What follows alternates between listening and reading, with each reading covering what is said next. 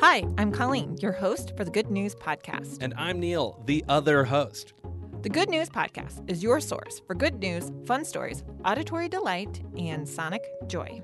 We're bringing you all of this goodness from beautiful downtown Chicago. Neil, I'm here to tell you a story about giant stuffed teddy bears. Like, I'm talking the really cute ones. They're 3 feet tall. They're floppy teddy bears. And for months now, they can be spotted all over Gobelins neighborhood in Paris. According to Le Parisien, a local bookshop owner named Philippe started the project. He just wanted to bring the community together in a fun and unexpected way. I gave you a website link because I want you to see right. some of these pictures. I'm on the internet now. Okay. Beep-a-doo. Beep-a-boop. Great. Whoa. What are you seeing? First picture, a lot of teddy bears. I'm seeing 15 teddy bears at a cafe outdoor alfresco dining area. It's a little unnerving. Really? It's adorable. I mean, it's cute, but there are so many of them. I think that's what really makes it special.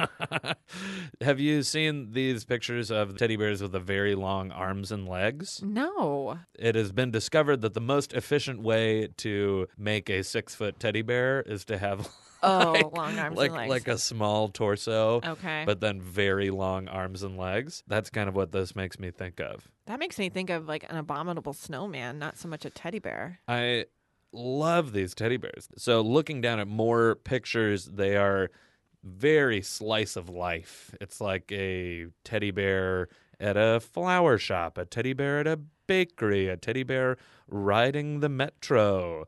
And it's funny because it's a picture of one teddy bear, a picture of one teddy bear, and then a picture of 20 teddy bears. Sitting at a cafe. Right. So the person, Philippe, must have a whole storage room of teddy bears? Teddy bears. I like how some of them are also in a scene, right? Yeah. You know, I love the idea of just sort of going out of your house one day in that neighborhood, and then all of a sudden you walk by and there's like 2 adorable teddy bears sitting and having tea at a cafe. Yes. That's so cute. That's the thing. You don't see unexpected things like that very often. Right. And now maybe they've been around long enough that someone walks out of their apartment and they're like, oh, yeah, ignore that. The they're teddy bears. They're everywhere. They're everywhere. Gosh, if you get to the point where you're sort of like blasé about giant teddy bears around your neighborhood, that's not good. You need to check yourself. Check yourself. Find some delight and just really revel in it. I love it. I do too. What does this make you feel?